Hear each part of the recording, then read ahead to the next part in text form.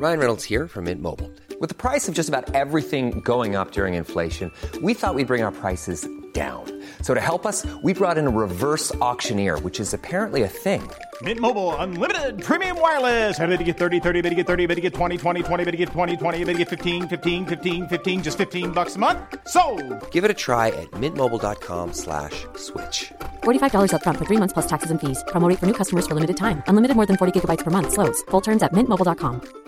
A lot can happen in 3 years, like a chatbot may be your new best friend. But what won't change? Needing health insurance. United Healthcare Tri-Term Medical Plans, underwritten by Golden Rule Insurance Company, offer flexible, budget-friendly coverage that lasts nearly 3 years in some states. Learn more at uh1.com. My Good Bad Brain is a podcast about mental health and being a person from a very much non-expert. But, you know, it's a place of validation, solidarity. We talk about our things. And if you like all that, you like to support it, check out patreon.com/mygoodbadbrain, or go pick up some My Good Bad Brain merch at mygoodbadbrain.com. Thank you for your support. Oh, leaving reviews is also dope. All right, theme song. Let's get into it. Miss you guys.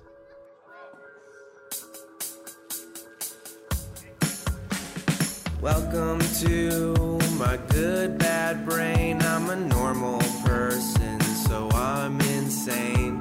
I've got depression and ADHD, but I'm doing better since I medicated me. I'm still not always sure whether I exist or what being a person even really is, but I figured out a long time ago that being alive is beautiful. Hi, hello. It's good to be back, of course. You know, it's a new year. I haven't talked to y'all in a little while. And I'm sure if there's any audience in the world who understands taking a little reset, thinking about things, being overwhelmed, looking at your life, all that stuff, I'm sure it's you guys. So I haven't talked to you since really like maybe Thanksgiving. I mean, I did the hotline, which was great and lovely. And still, if anybody wants to contribute to the hotline, please do so. That number is 213-537-4033. That being said, I got some new ideas for the pod in the new year. And I'm not going to talk about it more until I work out the tech and this thought I'm having. But I think it'll be a really cool thing that we can do with this pod to make it more, I don't know, focused in some ways and more in y'all's hands. And on that note, today kind of sees the return of our Good Bad Brains. And, I've always done interviews on this show. Maybe the new year, who knows? Maybe we'll do more interviews with influencer types and things like that. I don't know. But my favorite ones are things like the hotline re-inspired me about, are hearing from everyone who listens or who just becomes aware of it and is interested in sharing their story. Because I don't know, the message I consistently get from folks about the thing that's good about this pod that they seem to like about it is that sense of validation and solidarity that comes from hearing people honestly discuss what they're struggling with and honestly trying to get better through it and honestly living through this fucking thing called life, being a person, right? With a mental illness, usually. I'm going to come up with a better word for mental illness, man. I'm really feeling the neurodiversity thing, having like diverse brain shapes, perhaps. I don't know. I just think that's the thing. It's like there's a place for all our brain shapes. Whatever. So today, I reached back. A lot of y'all, I said a while ago, hey, if you want to be on Our Good Bad Brain, wrote me at mygoodbadbrain.com. And I've still got this stack of emails that I've responded to some. Most of them I haven't. They're just there because I am who I am. I'm this overwhelmed maniac with a bunch of different ideas all the time and passions and whatever. And I mean, y'all listen to the pod. You get it. So I reached down and I went back and I was like, who are people who wrote me back in like the spring? And I reached out and the first person who wrote back was Maria. Just going to go by Maria for this ep. And we had this lovely conversation. She's in Australia and we got on the FaceTime and figured out the time difference and had a lovely conversation about anxiety, depression, and some stuff related to borderline personality. BPD, which I think is really interesting in particular because in a field like we're already like trying to fight this stigma of mental illnesses. And even among people who are into that, who already do their best not to stigmatize things and understand mental illness is a real thing, blah, blah, BPD still gets stigmatized. Some therapists won't work with BPD people. It's something that Maria talks about in here. So I think it's really interesting to talk to people who have that particular brain shape and see what they go through. Because I think we find a lot of similarities, even if we aren't diagnosed with that thing. And one thing that I have found interesting throughout this process is realizing how many of us, just because you don't have that specific diagnosis, it's like, I mean, the thing I've said in the past is like, you could get a rash and you don't know if that rash is from a virus or a bacteria or an allergic reaction or a chemical reaction to something you bumped into. Maybe it was a plant. You know what I mean? You can have the same symptom from many different causes, from many different mechanisms, biologically speaking. And so I think similar behavioral issues could be comparable to that rash. Like certain reactions we might have, or overreactions or underreactions, whatever, might be similar across diagnoses.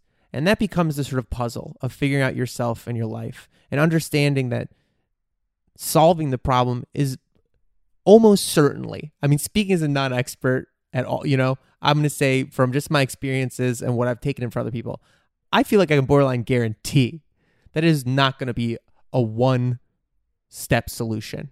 It's not going to be, I got this pill, or I read this book, or I did this one physical practice, or this one mental spiritual practice.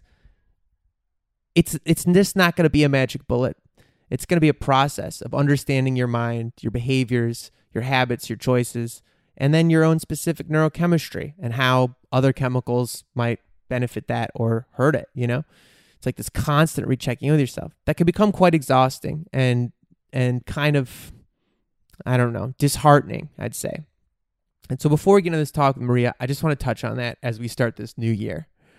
A thought I was having recently is that I become very resentful and very upset and very beaten down and very just tired by the idea of starting over, by the idea that I've worked through a problem and I've got to work through it again, whatever it is, or I just haven't gotten where I want to be in my career and now I've got to reapproach, or I'm going to start a new passion and I got to reapproach, be a beginner again.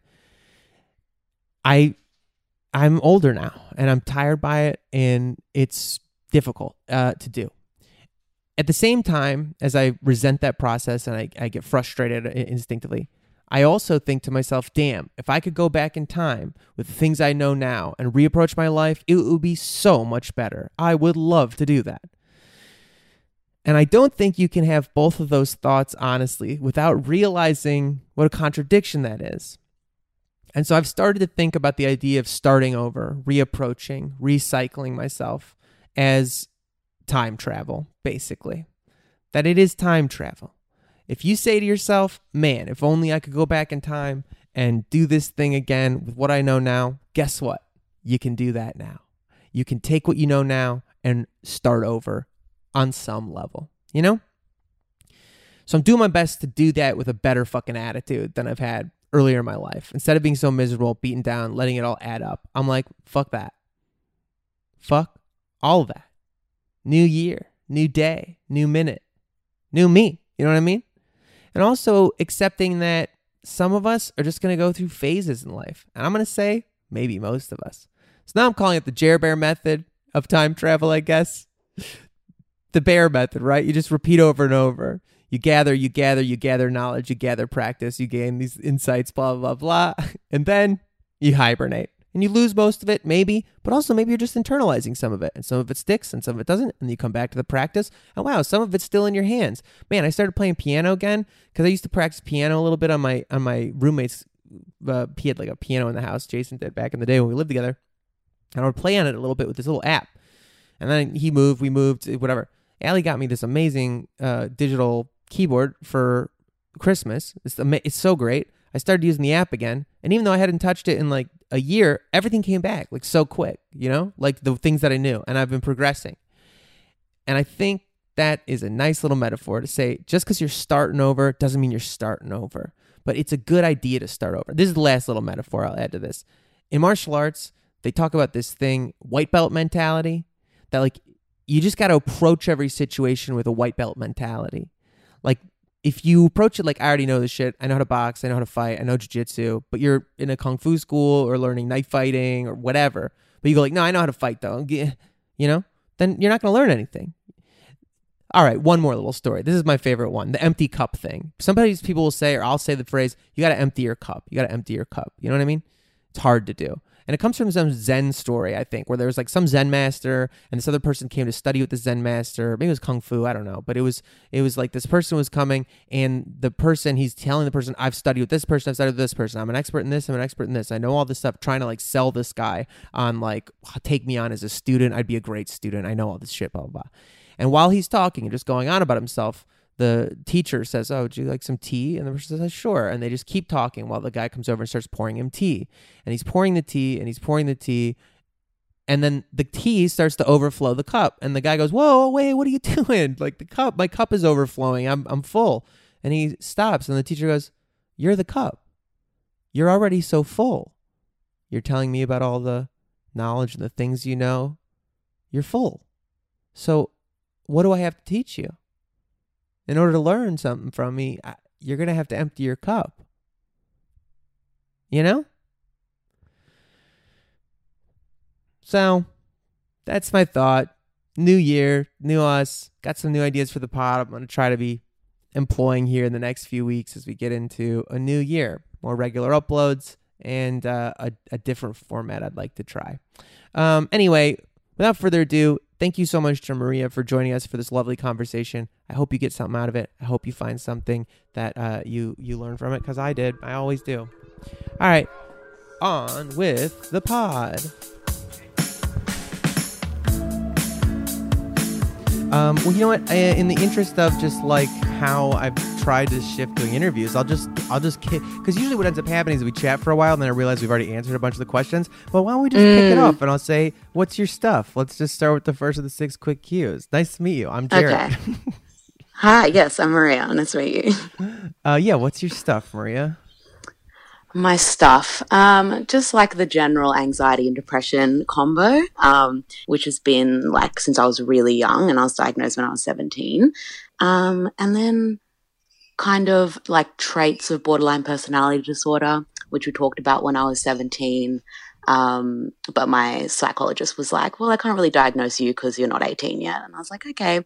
So I just kind of deal with that. And, basically everything's just kind of turned up to 100, I think, in terms of like my sensitivity and emotions. Just feel things a lot. Yeah. Yeah. I mean, do you, when in that thing, because I do think that's interesting. Like, I'm interested to hear more about your experiences with that. I don't know. I think one of the weird things about having mental stuff is, I don't know, I have a lot of IBS as well. I've been like, you know, and which is might sound funny, but I don't know. I just finished doing this thing I just put up today with the hotline mail, you know, voicemails people left and stuff. And one thing I was thinking about with it is, and I've talked about on this podcast a lot, is like how mental illnesses really are physical, like in, you know, as physical as really anything we experience. And with IBS stuff, which I've had for like a long time, it can be very frustrating because it's like mainstream medicine doesn't necessarily have it all figured out. It really doesn't with that. Oh, it's like, absolutely not. You know, and I think there's a lot of crossover with mental health stuff and like stomach health stuff, because some of it's affected by your just emotional experiences or your traumatic experiences. Some of it is just gut bacteria. Some of it is just, you know what I mean? Some of it's allergies. So I guess I'm interested. I talked to Nick about this a little bit at one point too, but like, yes, what do you think, what was it like for you with this hesitance around diagnosis? Like, what did it feel like to finally be diagnosed, or for them to hold off because you're young, or, you know, what was that like?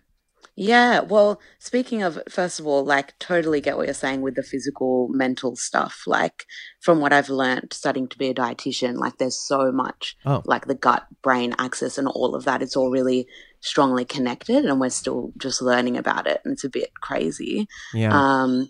But yeah, with me, it was weird because from really young, I was having these experiences of like just really intense emotions and really intense like, I guess depression, really intense sadness, anxiety, but I didn't feel like, because I wasn't seeing anyone at the time, this was maybe when I was like from 12 to 16, I didn't feel confident to claim any mental illness as my own. Like, obviously I hadn't been diagnosed, but I didn't feel I was unwell enough to get help. And I remember once I was at a party and I was crying because, you know, when I would drink, I would cry back in high school. Oh, I do know we what start that's drinking like. really young here in Australia. That was me too. That's so funny. First time I drank, I was like 16 or something. I think it was Bacardi 151, and I just cried a lot. That's the way. And I remember, I was crying, and my friend came up to me and he was like, "What's wrong?" And I was just like, "Oh, I'm so unhappy, blah, blah, blah." And he was like, "Yeah, well, you're depressed." And I was like, "Really? Like, I'm allowed to like own this, you know, after being unhappy for so long?" And then obviously eventually I properly got diagnosed and stuff like that. But it took a long time because in my family, like, kind of, I've realized now that everyone's kind of mentally ill, but no one talks about it, which is really common. I think that's so common, like with just especially in America, but I think probably just everywhere. I think America and Australia have some similarities just from surface. I mean, but you know, in this sort of like colonies of British things, I think we've had this like inheritance of sort of British culture, like suppression, and then also coupled with kind of the types of psychos who would like go far away, who would like leave, you know, a place, and because they, so it's like, I don't know. I always think that about with the history of America, which is so blood drenched and horrible and colonialist. I'm like, also you'd have to be like, isn't it obvious that it would kind of self-select for a kind of person who wanted to just go someplace where they could take things and do crimes without it being, you know, with very little consequence? They would come here, you know, for anyway. So I always think that our heritage as like a culture seems sort of similar, where it's like, a lot of fucking crazy people, but since we're so capitalist, it's like if you succeeded financially and were crazy, that's fine. Nobody cares. Yeah. You know what I mean?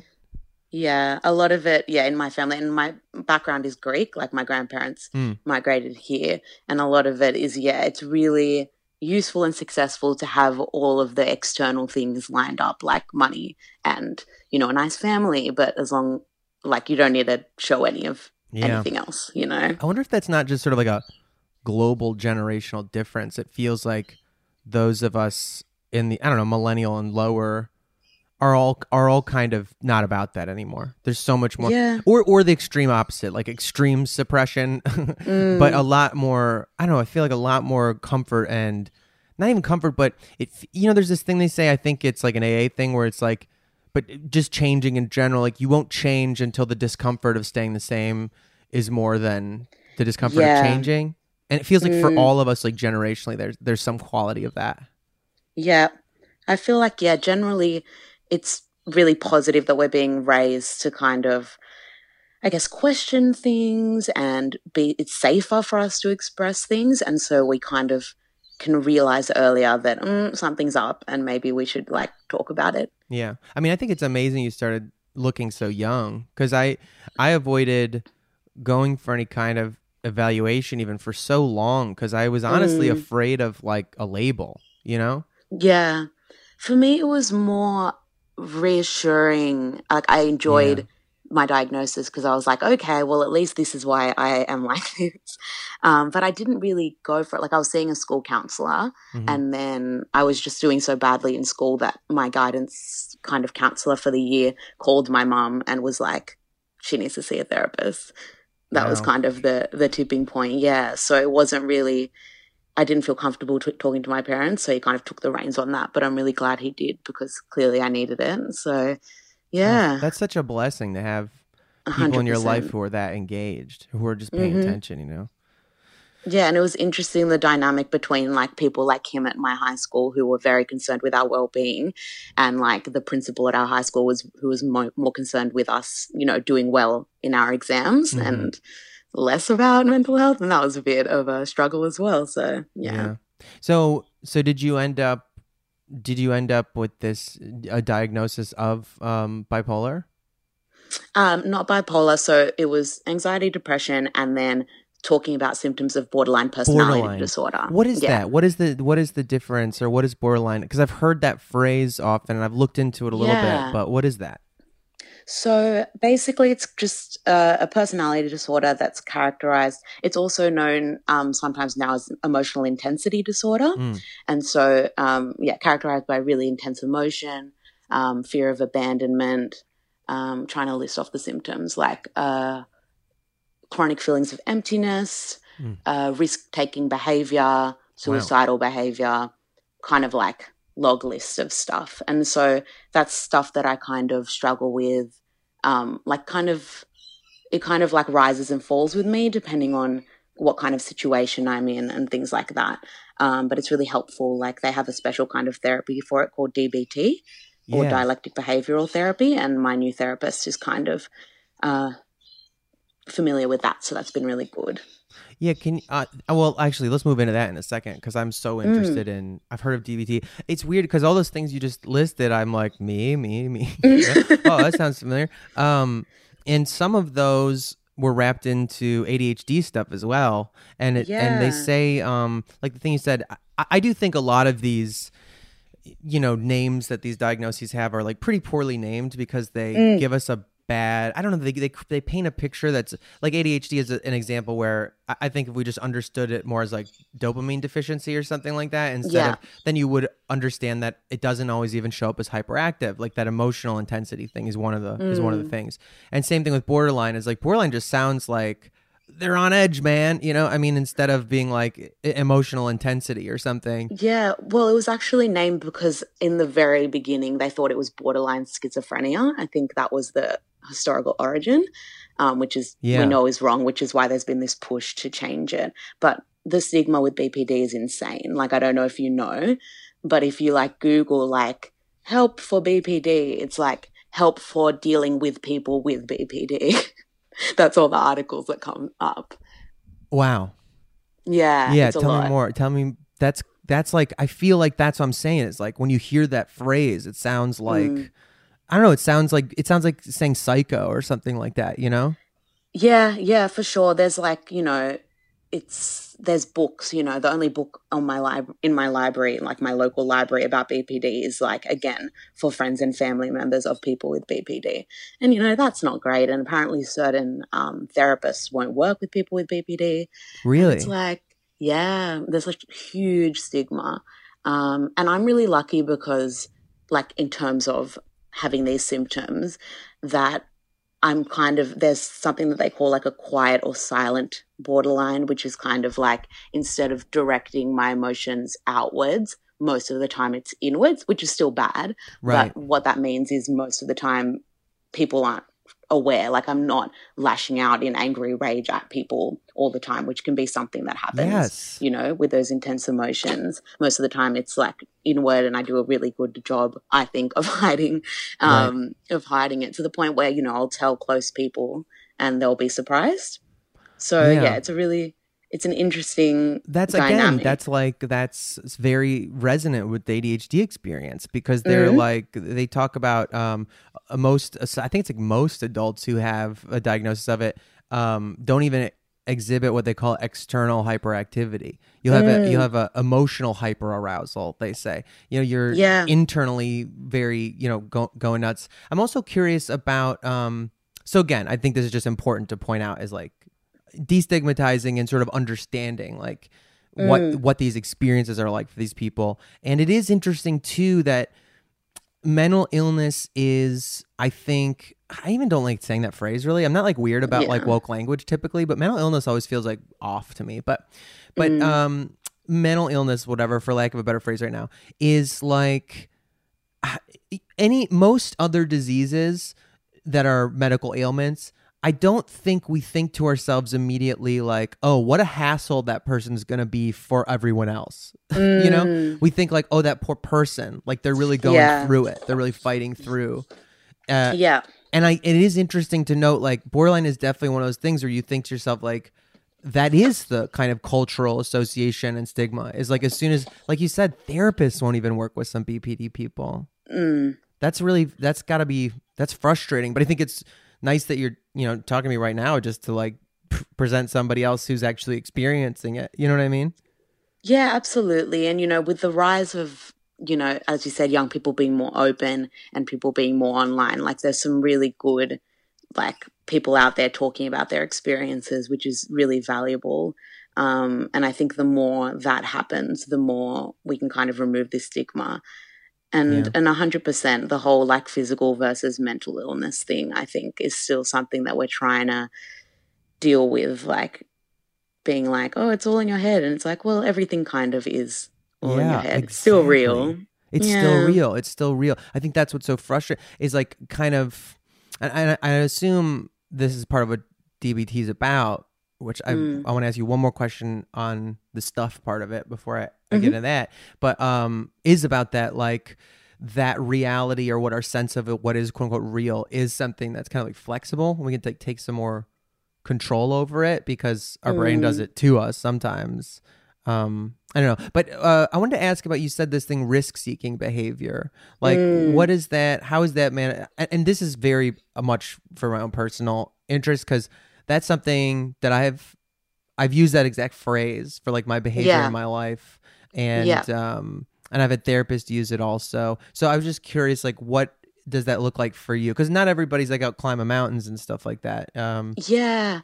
No, it's more so like the things they list off with BPDs, like risky drinking, drug abuse, risky driving, like indiscriminate sex that's like unsafe, things like that. Yeah. With me, I tend to get like, I have some issues with alcohol, like a lot of people do.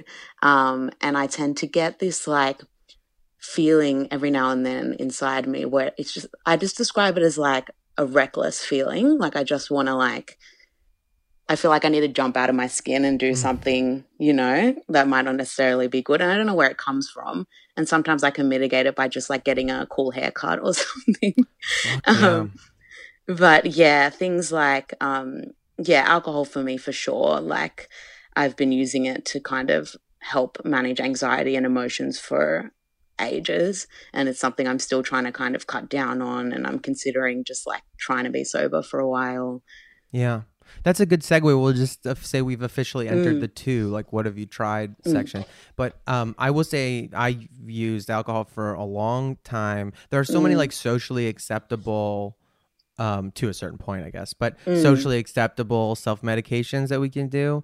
And, one of them, it's interesting because I think a lot of the things you listed, drugs, alcohol, sex, in a weird way, even though they're also parts of society do shun that stuff, there's kind of a character, especially if you're an artistic or creative person. Oh, yeah. I felt like I really, for a lot of my 20s, like really, I thought that's what the world liked from me and wanted from me. And that I could just embrace this like self-destructive, like sort of beautiful mess stereotype, Yeah, I resonate so deeply with this. I think I even like when I was younger and I was feeling so unwell, I would kind of fantasize about being this like, how you see sometimes romanticized in the movies, this like crazy girl who's like doing this and drinking and self-destructive, but it's so beautiful and she'll eventually be loved. And then once you kind of get to that place, you're like, oh no, no one likes this. This is not good. Yeah, I remember. I will just share. I mean, this is the problem with it, is it's like there is a romance to it. There is a like, when I look back on my life, I am grateful for the things I've survived, for the funny story that it is now, or for like the full ass human experience it was. I think we're supposed to, that Fiona Apple, well-made mistake. I think we're supposed to do that shit sometimes and be a person. You're allowed.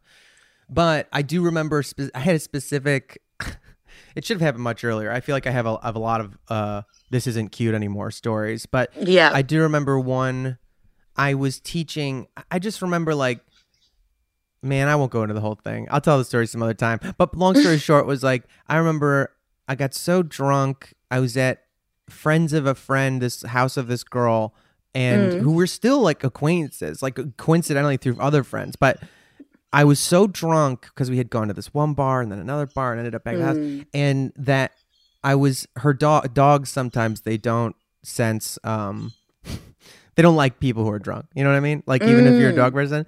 And this dog ended up, I was just cuddling too intensely with a dog I didn't know, and it bit me on the face. Just as a, not a bit, just as a like, hey, fucking stop it, you know? And I was like, oh God. And I was so drunk that I didn't even I was like, I knew something had happened. There was like sort of a fast movement, but I was like, did he bite me? Did I just, he bit me, huh? And I could tell the owner like didn't was like freaked out, but trying to be normal about it, you know, because they realized, oh, this fucking drunk idiot is like in my house, just my dog bit them because he's being a fucking idiot, and now my dog's gonna be in trouble, and this is fucked. You know, I remember seeing all that and being like, just, is it bad? Let me know. Is it bad? And I was bleeding through my lip, and it was so silly. And she had some paramedic, so we went in the bathroom with other people there. They were like looking at my face, and I'm bleeding through my lip and trying to figure out if it like punctured through. It was so crazy. I could barely feel it. And one of them just goes, oh my God. And I had half of a burger on my ass. Like I had sat on a burger somehow, and it was like literally just a burger stuck to my ass that I didn't know was there for who knows how long. So I ended up like without my pants on this person's bed, like with all these other people around, bleeding from my face. I had to teach a CrossFit class of all things the next morning, so hungover. And then I ended up at this diner by myself, feeling bad and alone and disgusting. And I ran into a girl who I had been seeing but ghosted on because I was a piece of shit. And I was just like, this isn't cute anymore. I was like, this is fucked and embarrassing. And I don't think this is a funny story. Now I'm just a drunk idiot with a fucking bite in my face who really didn't show up for these wonderful clients this morning. What is wrong with me? I'm not showing up for any. You know what I mean? I was just like, absolutely, this fucking sucks. Anyway, so that was a little bit of a digression, but you just made me think about it. And I was like, you know, there's aspects where I think you ride it for an extent. You ride it like, this is my character. Yeah. And then, but eventually you wake up and go, I fucking don't like being this way. Yeah. Yeah. Like there's that moment where you kind of go outside of your body and you're like, who is this and what am I doing? And I think with me, with getting drunk and all of that, it's like the character I've kind of become to my friends when we go out is like, just like fun entertainment clown person. They're like, oh, what's Maria gotten into again? Haha, like she's so drunk. Haha, she's doing that. And like, that's fun, but also not so much fun for me, you know? Yeah, because you've got to, that's like, you're that now. You're just that. Yeah. So, okay, so I totally get the drinking thing. I would say also, if you've been thinking about it, like, do consider trying stopping for a while. I mean, I did it for like, the first time I did it actually was after that, and I did it for like 30 days, I think, and it was so hard. It was crazy how hard it was, but I did those 30 days and then, you know, started drinking again. And then, and I did take like a year off last year, and then, which ended up, I felt something in me had shifted because it was so much easier to do at this point. But I don't know. I don't think we should be too hard on ourselves. I understand why, you know, obviously you're already thinking about it. I don't think it's like an automatic guilt thing, and, you know, but I would say I think it's worth, if you're thinking about it, just, I mean, I also even recently, I was smoking weed still a lot, and I haven't smoked weed, maybe like one time I had a gummy when we all played Magic the Gathering for a night. But like, you know, I've been off that for like 4 or so weeks just to like feel where I'm at. And it's been really good because I think I've been interacting with my depression a lot more honestly, not taking anything, you know? Yeah, I think because I did take 5 weeks off drinking this year for a particularly like bad Nice. day. How did that feel? What was that like? It was honestly pretty fine. But then when I started drinking again, I was like, oh shit, I forgot how much I love this kind of thing. I it's totally get that. Yeah. It's kind of perfect for me because like it's kind of, you know, you lose your inhibitions, and I feel like I'm always so inhibited, and I like being extra and outgoing and having fun, and I find that just drinking gives me an excuse to do that, and it cuts out the voice in the back of my head that's like, what are these people thinking of you? Like, are you making a fool of yourself? And I can kind of just do it. Yeah. But really, I should be able to do that anyway. And I think the things that I'm like using alcohol to cope with, I'd love to just be able to cope with them, you know? Yeah, completely. I do think the nice benefit of it also, just as I got a little older, was like, realizing the friends who I didn't like hanging out with sober and the ones who were still like, I loved it and it was no problem, was like really helpful to realize who were my drinking partners and who were my friends, you know? Yeah. So drinking. What else? Tell me about DBT or any medications you might have tried. Yeah, so when I first went into therapy back, so it was like 6 years ago, it was just CBT then, and I went on SSRI, so I went on Zoloft for about a year. And CBT is cognitive behavioral therapy, right? Okay. Yeah, just the general stuff. And I found that the medication really helped because I was kind of in crisis mode then. It was kind of like I couldn't do much, you know, and that kind of just helped. Like a lot of people say, just get me to the place where I could use the tools that my therapist was giving me. And then I just kind of slowly weaned off them and kind of weaned off therapy after about a year. And then people kind of like, oh, I'm recovered. Like, I'm fine now. I'm going to go to university. I'm going to do so well. I'm so fine. And then, you know, slowly, I'm like, oh, maybe not. Maybe I need some more help. Well, what were you drinking while doing the SSRI thing? I'm going to say yes. Okay. I'm just curious if you noticed a difference and, or, you know, did those things interact weird at all or for you? Not that I noticed specifically, but I've never really handled alcohol well. Like it just doesn't sit right with my body. And I'm quite a small person. And so I have a really low tolerance and it's just a bit of a mess. I wonder if there's something, because I mean, I'm not like particularly small or anything, but I've also been very cheap date like my whole life, you know? So, and I wonder if, I don't know, there isn't something with our brain chemistries that are so extreme already that are like susceptible to, you know what I mean? I mean, you build up a tolerance over time, but I assume there must be some connection. Yeah, and I feel like I've never built up a tolerance, honestly. It's not good. Yeah. But then, so this year was my honors year at university. So it's like really intense writing a thesis and also doing placements in hospitals, like as a student. Yeah. And that was really rough, like really, really rough. And I was like, okay, time. I kind of like made the choice to go back to therapy when I kind of started relapsing into self-harm, which is something that I did a lot when I was younger. And I was like, okay, that's a sign. That's like the real sign that you needed. Let's go back into therapy. And that's been really good so far. Yeah. Well, actually, the first therapist that I went to like this year that my doctor recommended was really bad. Really? She was kind of, I don't know, it just didn't click. And I had told her about a relapse with self-harm and she was like, okay, so here's a sheet of feelings. Like, what feelings were you feeling? And I was like, and then she recommended when I was in these really hyper-aroused states and kind of had those self-harming urges to stick my head in a bowl of ice water. And I was like, I don't know how I feel about these strategies. I kind of want to like figure out what's going on mentally. But sure. And so I did the hard and right thing to go find a new therapist and she's lovely. So it's been really good. Well, that's so funny. A couple of things about this. I just like, sometimes I just pause and I just want to like highlight things that I think that to me seem important. One, that is, I think, an experience that is not uncommon to not necessarily drive with your therapist or worry that you're not going to, so that prevents you, but like so important to try different people, to like go, you know, and so very good. And if anybody's listening who's like, yes, find someone who syncs with you. It's just like, you know, you got to date around, whatever.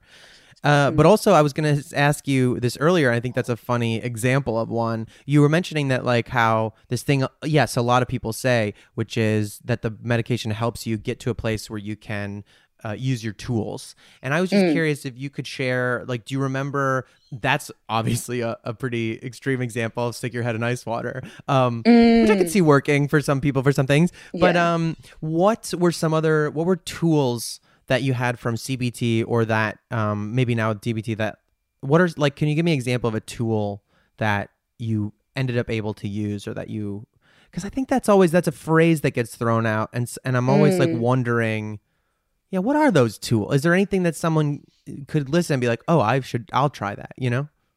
Yeah, I think for me, it's kind of a constant dialogue with myself of like questioning my thoughts and my feelings and being like, where's this coming from? Like, because a lot of the times, like, I'll have quite intense feelings, but I won't necessarily know what kind of event it's come from.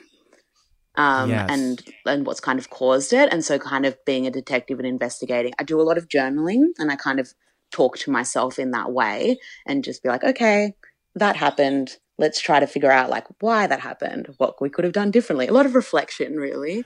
Yes, it's like a lot of cultivating introspection. this like third person view of yourself. Yeah, absolutely. I meditated a lot this year and that started to help with my anxiety. And it's so crazy that like I go through these, like, because it fluctuates quite a bit. And there was a phase this year where I was like, I'm cured. I don't have anxiety anymore. I just meditate all the time and everything's fine. And then that kind of ended. But then I found that kind of, I was doing it a lot and then it kind of like gave me too many existential thoughts and I couldn't really participate in the real world. Interesting. With the meditating? Yeah, like I Wow. found it takes, because I'm just like naturally inclined to like fun existential philosophical thought. Yes. And then once I was doing this all the time, like all I could talk about was like, what do you think this is? What do you think life is? Who are we? And like people don't want to talk about that all the time. So Yeah, that's it so was funny. difficult to like. I'm Yeah. like that also. And Yeah. honestly, I think that's why Good Bad Brain has slowed down so much. Part of it is because I worry it puts me too much in that headspace to reflect, which is also part of why I reached out to you and started reaching out to people again, because this is to me the best part of this. It's just us talking, seeing what other people are going through and not getting so stuck into my own experiences. And you know what I mean? Yeah. Because yes, I think that one thing I've been thinking about a lot lately, and this is a question I think everybody, interacts with at some point or throughout their life, and I've definitely have in the past, but it's basically the question of like, am I my thoughts or am I my actions? Like, am I how I feel and who I think I am, or am I what I do? And Yeah. I'm much more becoming more interested in the doings of me, like. Oh my God, same. Yeah. The exact same thing has been happening with me too, because I find that a lot of the time, I'll wake up with negative thoughts or in a negative mood and I'll just spend so much time trying to fix that. And then I'm like cognitively. Right. And then I'm like, okay, but what can I actually do? And I was just talking to my therapist about it yesterday. It's like my new strategy is like, okay, I might wake up feeling anxious or in a low mood or having these thoughts, but like I can still, to the best of my ability, like have behaviors that kind of reflect my values and be a bit more conscious about it. And then hopefully the feedback loop goes back around that Yes. way. Will you tell me a little bit more about what your experience has been of this dialectical behavioral therapy and maybe how it differs from cognitive? Yeah. So basically there's 4 main elements to it. I'm going to try to remember them. So there's mindfulness, which we all know and love. There's emotional regulation, which is something that I struggle with. I think we all do. Emotional regulation, distress tolerance, and interpersonal effectiveness. And so basically mindfulness is, meditation kind of did help, but then it just kind of sent me down this rabbit hole. So doing like grounding yourself in your body, I find that can be really helpful if I'm like having a really intense emotion. And then kind of a lot of it is reflecting on experiences. So if I've had a really kind of, it's kind of like a panic attack, but it's more of like an emotion attack, like just a really heightened state of anxiety or upset or anger. Yeah. Then in retrospect, reflecting on that, what triggered it, and kind of just exploring the reasons behind things, because I find that a lot of my behavior and feelings are kind of left over from, well, this is like therapy 101, are left over from things that happened when I was younger. It's like, I don't like hold these values or believe these things about myself anymore. Yeah. But these patterns are just so hard to break, Yeah, that's so. I think that is related to, at least for me, to the thoughts of like the doing versus being person, that I was thinking a lot about all these, what you just said, old stories that I keep telling myself and realizing sometimes, like, I don't know, do I believe that am I that person anymore? Am I just doing these old patterns? And I think it's actually sort of similar, I think, to this self-conceptualization as like a self-destructive artist person, that like, I had that idea about myself so strong. I just kept reinforcing it by being it. And I think, I this idea of myself as somebody who's like fucked up, and so I keep like behaving that way, and I'm like, because these things fucked me up when I was a kid. And that's not to say, this is, I think, always the struggle is like, and maybe perhaps this is where the dialectic is most expressed, but honoring and interacting with the reality of what those traumas are and what our brain does and all those things, while also honoring our own ability to like change that story if we want to, and meet ourselves like where we are now, which might be more well than we've been. Yes. Yeah, absolutely. I find that with my work with my new therapist, I'm kind of like, cognitively, I believe I have, a lot of self-worth, and I think I have quite high self-esteem. So why are my behaviors necessarily reflecting that? Like behaviors that are like constantly seeking validation. And then so we just kind of go back and we think about all the times that kind of served me when I was younger. Yes. And then, but it doesn't serve me anymore. So we've kind of been doing like old rules and new rules, which has been really helpful. Yeah. So like surrounding relationships, what were the old rules or the old beliefs? Who was that serving? And then to serve like your beliefs and values now, what are the new rules kind of thing? Yeah, that's great. Yeah. Okay, so I wanted to ask you also, just because I'm curious, because I've only recently started SSRI for the first time. You said you took Zoloft for like a year? Yeah. And then what was it like? Did you notice a difference when you went off it? Did you feel different, not just from while you were taking it, but did you feel like different from how you felt before, better or worse or whatever?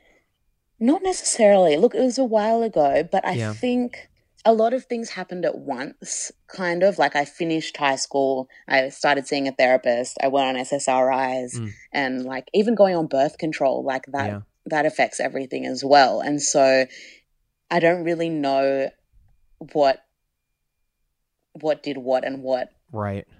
Like what contributed the most to my recovery. But no, I think as long as you're weaning off with a professional, then and then just like going from there and seeing how you feel. Yeah. Okay. Are you taking any prescription stuff now? No, not at the moment. Oh, cool. That's cool. So you're just like DBT now and doing your life. Yeah, I just kind of, because like now when I'm talking to my therapist at the moment, I've finished uni, I'm starting a new job in February. So it's kind of like very calm and in between. And so there's not so much like tumultuousness, and I'm like, cool. But I know that I need to anticipate and prepare for stuff that might be coming down the road, more anxiety provoking stuff or emotional stuff. Yeah. But at the moment I'm pretty stable. So it's, I think if things get a lot more stressful, things get worse, then we might consider it. But for now, doing okay, yeah. Do you mind if I ask you just, and you can say no to this. It's okay. Totally fine. But I'm curious about, because the risk-seeking behavior is something I feel like I've experienced, but I'm just curious about the self-harming stuff and what is the sort of experience that you have. I don't think anybody does harm to themselves unless it's like really necessary. You know what I mean? Yeah. This person on the last Good Bad on the hotline thing says something that is really moving to me. There's this one part where they share that they've attempted suicide a bunch of times, and they say how exhausting that is. And they say that it's really hard work to try to kill yourself. And it's so beautiful and horrible. And they're like, I can't explain it. I don't want to be doing it, but it just seemed like I really had to at the time. And I'm just curious to know, because I don't think I've had I think I look for other ways to hurt myself, but I'm curious, like, what is, your experience, and I've heard about people, I think in my mind that maybe it's related to the experience of eating disorder stuff, but I don't really know. And I would just, if you would like to share a little of what it does for you, what it feels like when you feel like you have to do it and why, and how you deal with it now. Yeah, absolutely. So I think it started with just having these really intense emotions and these kind of what I term emotional attacks. And I remember the first time I self-harmed, I was 12, and I was just having a really, really, really sad, really angry time. And that just, I honestly don't know what made it seem like the thing to do. I guess I knew that some people did it. I guess I knew that it was associated, at the time it was associated with like the emo subculture. Right. And I was like, some people do this when they're sad. I guess I'm going to try it. And I think, it gives some sort of in the moment release. It's like a coping mechanism to kind of like take you from a really heightened state to kind of coming back down. But there are a lot of reasons, like looking back now, only in retrospect, I can identify that like, because I was really unwell, but not much externally was happening negative in my life. Like I had quite a normal childhood, no real issues at home, no issues like going on externally. I think it was a way of validating my feelings, because I was like, no, let me prove to you that I'm actually feeling really unwell. Because, people don't take teenagers seriously when they're distressed or depressed, Yes. Yeah. And so I think, and a part of me, like, it wasn't to seek attention, but part of me wanted people to see so that they could understand how I was feeling. As they did, I feel embarrassed. So it was kind of this interesting thing, and it just went on kind of all through high school, and I managed to mostly keep it hidden. And then obviously when I got into therapy, it was like, okay, how can we stop this? And I found having a therapist that took it seriously was very helpful. Right. Even though it wasn't kind of life-threatening, she still took it really seriously, which was helpful. But then there's, like you were saying, there's a lot of body image and self-image things that come into it too. There were times I just really, really disliked myself, and I guess that was kind of like a punishment thing. Yeah. So it's really, really like multi-faceted. I think one thing that even I experiencing these things sometimes like occurs as a surprise is understanding any of these, that there's a weird but real logic to why we do what we do.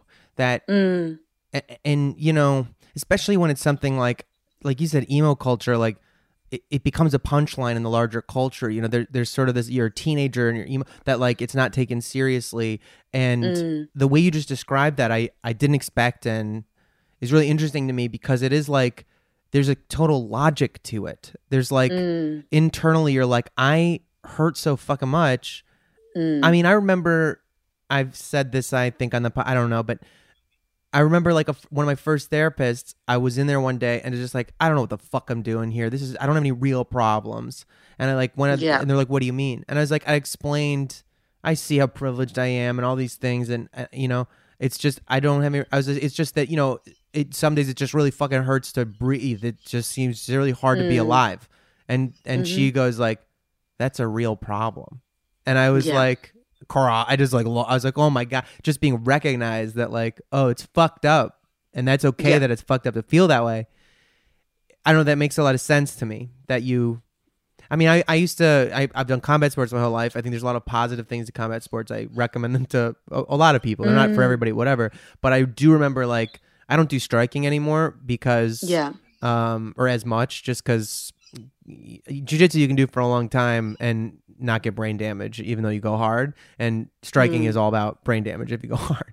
But I remember like feeling like, I used to say like I had to get hit once or twice to wake up in even a spar. Like it felt good and I liked it, this sort of, and what you were just saying about like it creates a sort of like height to go to and then come down from. It creates a sort of synchronous pain and emotional experience physically with what you are going through emotionally. Yeah, absolutely. Yeah. And I think the times, so basically since since the first lot of therapy, it's been very few and far between when I've self-harmed. And before this year, it was like I'd gone years without any of that. And then, yeah, it's those moments when it's just those massive emotions and I don't really know what to do with them. Yeah. Like it's kind of like it's like when you're in a lot of physical pain and you have to like kind of jump or hit yourself or something because you just don't know what to do. Right. It's similar to that. Like it's really, and so I think I just fall back on that coping mechanism sometimes, which is, It's like popping a pimple. Yeah. That's weird. And yeah, I never used it to attempt suicide, although I had a lot of suicidal ideation when I was younger, which is a weird thing. Like now when I'm living, I'm like, oh, this is a bit crap now, but, I could have killed myself, Yeah. And at least I'm here, and it's kind of makes life a bit less serious. What do you mean by that? Way? Like, I'm just like, wow, I spent like years of my life wanting to end my life. And now I'm here. So it's kind of like a bonus. I'm like, yeah, well. Yeah. I survived. You made it. Yeah, you survived it. So now it's all like a blessing. It's all like yeah, exactly. Time. And I have these moments in really positive moments in my life sometimes, like a really good concert or like my sister's wedding. I just lose it because I'm like, oh, I could have not been here. Fuck, that's so important. Yeah. Wow. Yeah, it's intense. That's good. I just think it's good to hear because I think, yeah, I mean, yeah, I'm just going to let that speak for itself, man. That's really good. Damn. Okay, well, last I guess I'll say, like, so does it come up now? You said it's starting to come up a little bit more now. Like, what do you do? Obviously, you've taken the steps of like getting back in therapy and doing stuff like that. But in the moment, do you stop yourself from it? Or like, what do you say to yourself if like the instinct comes up now?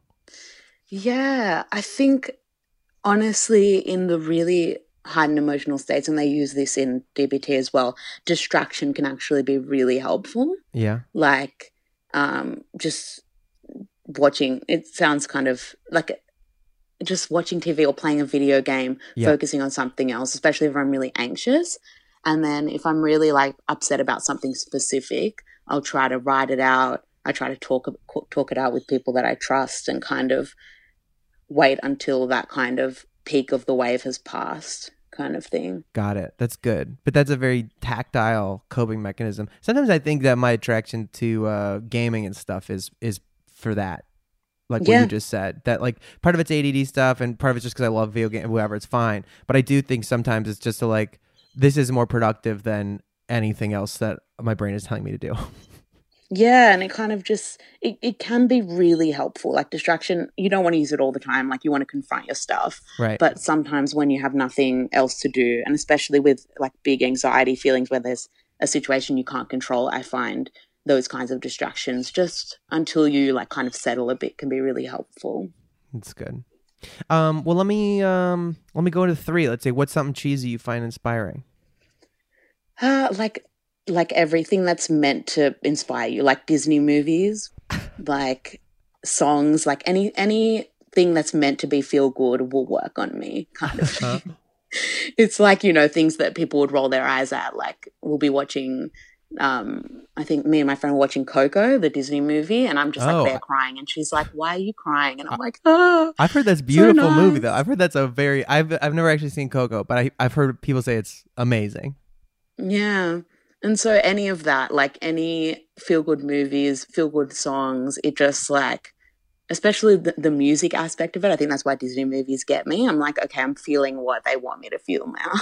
Yeah, I totally get that. I'm with you. I mean, I love musicals for that reason. So, I mean, yes. Yeah, completely. Did you like La La Land? Yeah, like it's not my fave. Yeah, I'm just curious. There's like, I think of that theme from La La Land is just one of those things that's such a like ba ba ba ba ba ba ba ba ba or whatever that it's like in my head sometimes as just a like I don't know, it's just such a musical bright, it's another day of sun, whatever.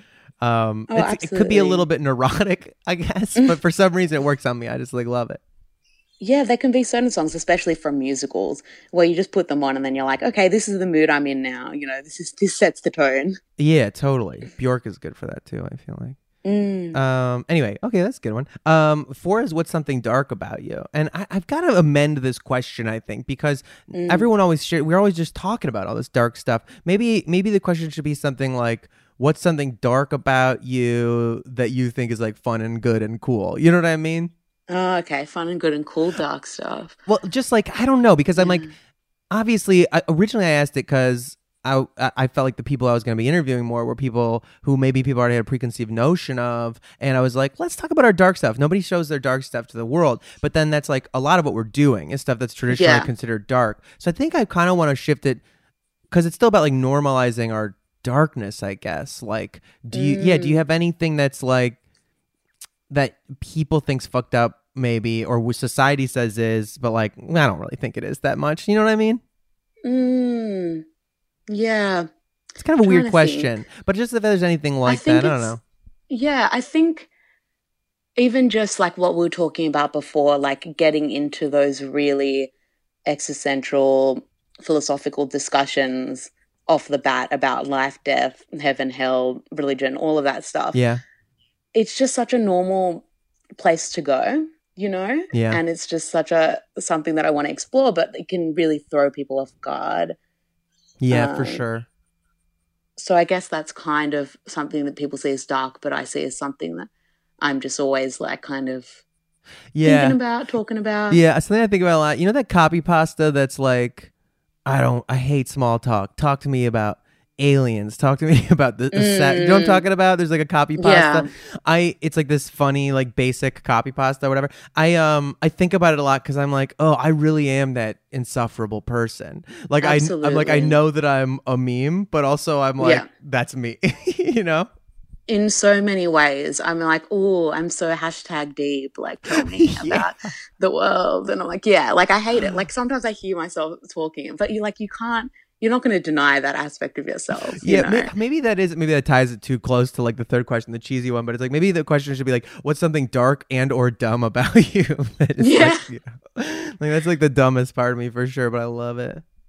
Yeah, and I get like the stereotype. Like it's quite funny, and I know it's not like the most like everyone has these thoughts. I think I just and sometimes I can feel myself annoying people, but I'm just like, this is what I need to talk about right now.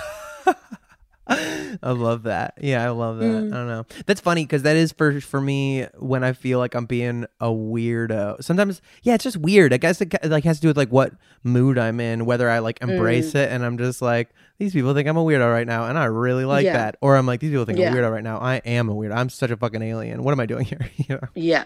It's funny. That's what alcohol helps me with. I'm like, oh, I'm a weirdo, but at least I have an excuse for it, you know? Totally. Yeah, I'm trying to get better at it and just being like, just be myself. I don't know. It's weird. I feel like self-esteem has like reared its head as like a way harder problem for me as I've gotten older in a weird way that it wasn't when I was younger. And I wonder if it isn't because I just do less inhibition lowering stuff. But I don't know. Anyway, that's interesting. All right, what's the last gorgeous thing you saw? That's the fourth question. I took the train down to, it's a place called Wollongong, which is like an hour south of Sydney. And I went to university there. I went yesterday. And you just like along the whole train ride, you just see the coast and the ocean. And that's gorgeous. Yeah. Australia seems so pretty. I've never been to Australia. Yeah, it's really nice. Like it's kind of on fire now. I don't know if you know. I've heard. Yeah. So that's shit. But where I live, like very luckily for me specifically in Sydney, there's like, you know, it's very built up. So we're not in danger and it is really beautiful, like living close to the ocean and all of that. But yeah, I guess there's all of, and it's just fun. Like you're like, yeah, it's so beautiful here in Sydney. And then you're like, oh, but also the sky's cluttered with smoke and like people are losing their houses. And then you just sit with that and you're like, what am I supposed to do? I know. I live in California, which is also obviously like legendarily on fire all the time. I don't know. There's got to be some big metaphor in the fact that like the sunsets are so fucking beautiful and the sky is full of smoke. I don't know. You know, it's just rough, man. It's weird to watch climate change so present on the planet and for it to know it's still like, I don't know. I saw this video on Twitter of like a dog like a top down, like a drone shot of a dog herding sheep, and with the thing was the comment, a sheep is a particle, a herd is a wave, and I never heard that. I was like, that's people. Like human beings are like that, which is also the Men in Black thing of like when Tommy Lee Jones is like, a person is smart, people are dumb and scared and blah blah. You know, this thing of like. An individual, which is something I've learned over and over with My Good Bad Brain, every individual is dimensional and, you know, thoughtful. Every individual is like a particle. You know, it could go any direction. It could figure something out. But whenever we get together in groups, like this wave quality takes over where there's like this very predictable movements to us.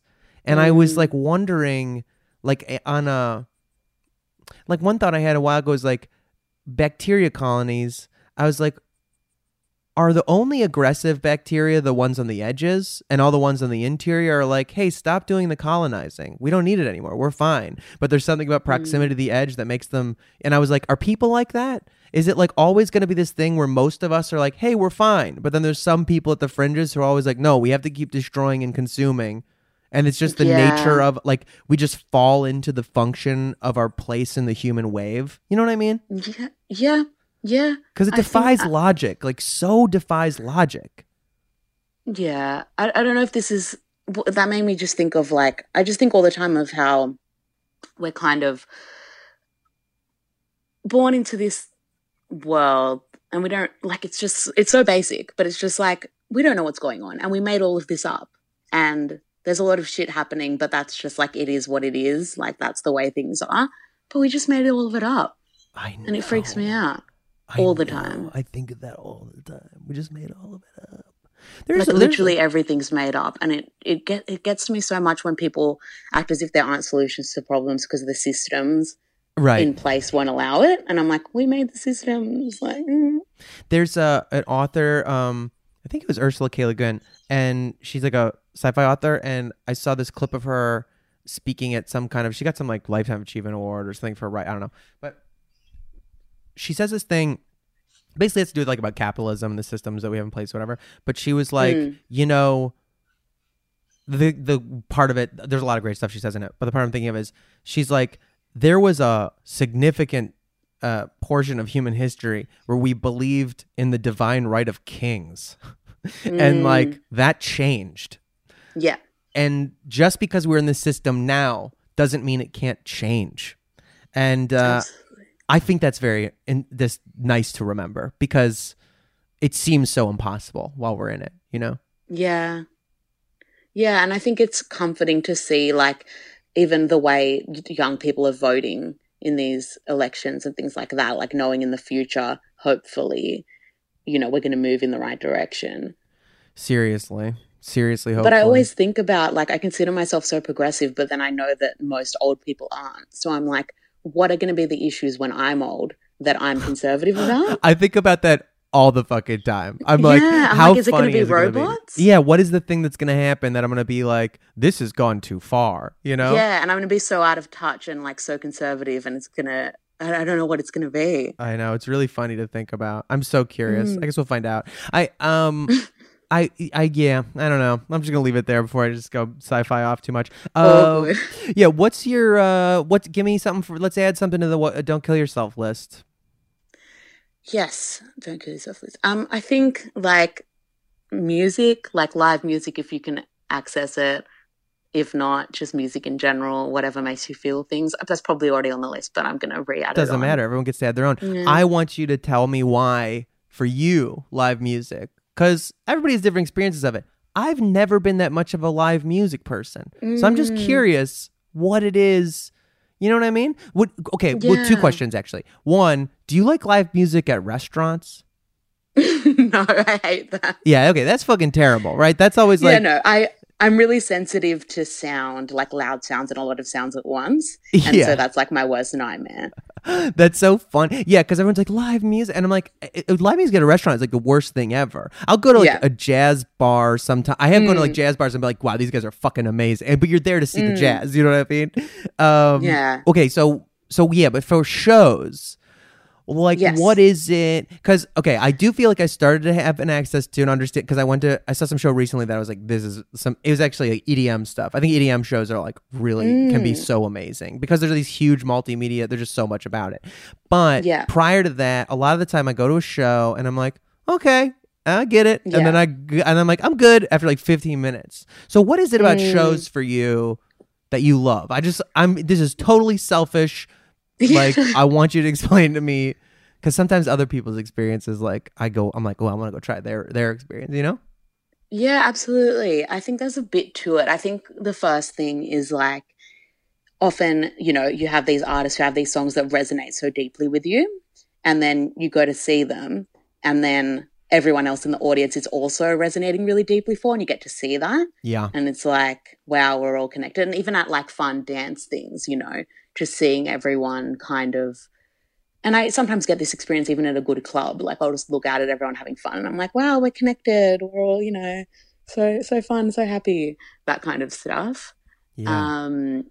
And yeah, I think also I just get a lot of thinking done. I think when you're at a live show, again, if it's like someone that a song that you really resonate with, music that you really resonate with, I tend to like meditate on the song and have like little, you're like focused on that one thing, and it can help, I guess, in the same way that listening to the song does, but like amplified. Yes. Just because it's so present, it's so immediate. Yeah. But like, I just, I go to a lot of gigs of like artists that, I've listened to I'm big fans of them. So the songs already have a lot of meaning to me. And it's pretty cathartic. Like, I cried almost every show that I go to. Yeah, that makes total sense. Because I love live performance generally. Yeah. But I do. Yeah, I do. I used to say though, I like doing it. I don't like going to it. I was like, I do theater. I don't go to theater, which is silly. But recently I started doing a little bit of live performance stuff again. That happened totally by accident, and it's just been like the light of my life recently. So I don't know. I think that's important. It's like there's something very ritual, beautiful, spiritual about human beings getting together and experiencing art like that. Yeah. Absolutely. Well, yeah, that's good. Oh, I will say this last thing too. The vibrations, the resonance thing, that's like very literal also. Somebody told me this recently, like if you have two guitars like that are tuned to the same tuning basically, and one's on the other side of the room, and you pluck like the E string on this other side of the room, the one on the other side of the room will start vibrating also, like at the same, like subtly, but it will start doing it. And that thing about good vibes only and vibrations, and it really is, it's a real thing, Yeah, absolutely. I was reading my old Pretentious Diaries the other day, and I had written something about, because I play guitar, and like hitting a chord that resonates and you can feel it in your body. But it's true, like you can feel that stuff in your body. Yes. And it has such a profound effect, and I think it affects different people to different extents. Yeah. Like people who don't enjoy musicals, it's like, oh, the feeling doesn't permeate them. Right. Yeah, and so for me, I'm like, yeah, just give me all of it, Totally. But yeah. Man, thank you. This is wonderful. Thanks for doing the first Our Good Bad Brain in a while, and thanks for like being so game after like, I don't know, half a year or something. No worries. Thanks for having me. It's been a really cool experience. It's such a cool thing that you're doing, and I hope like someone is cool with my ramblings and get something out of it.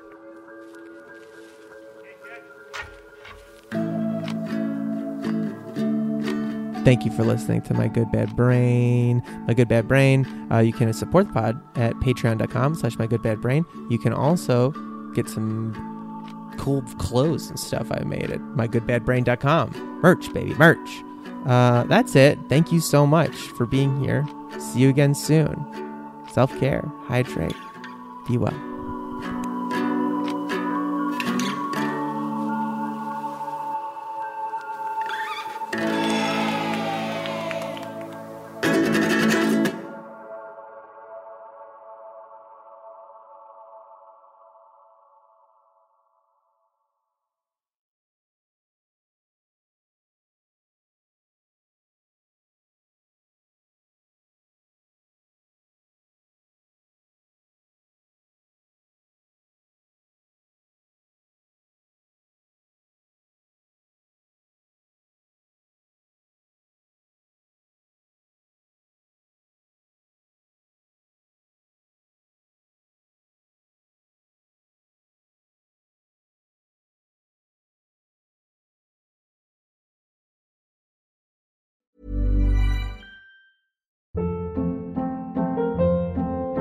Hold up. What was that? Boring. No flavor. That was as bad as those leftovers you ate all week. Keke Palmer here, and it's time to say hello to something fresh and guilt-free. Hello Fresh. Jazz up dinner with pecan-crusted chicken or garlic butter shrimp scampi. Now that's music to my mouth. Hello Fresh. Let's get this dinner party started. Discover all the delicious possibilities at hellofresh.com. Even when we're on a budget, we still deserve nice things. Quince is a place to scoop up stunning high-end goods for 50 to 80% less than similar brands. They have buttery soft cashmere sweaters starting at $50, luxurious Italian leather bags, and so much more. Plus, Quince only works with factories that use safe, ethical, and responsible manufacturing. Get the high-end goods you'll love without the high price tag with Quince. Go to quince.com/style for free shipping and 365-day returns.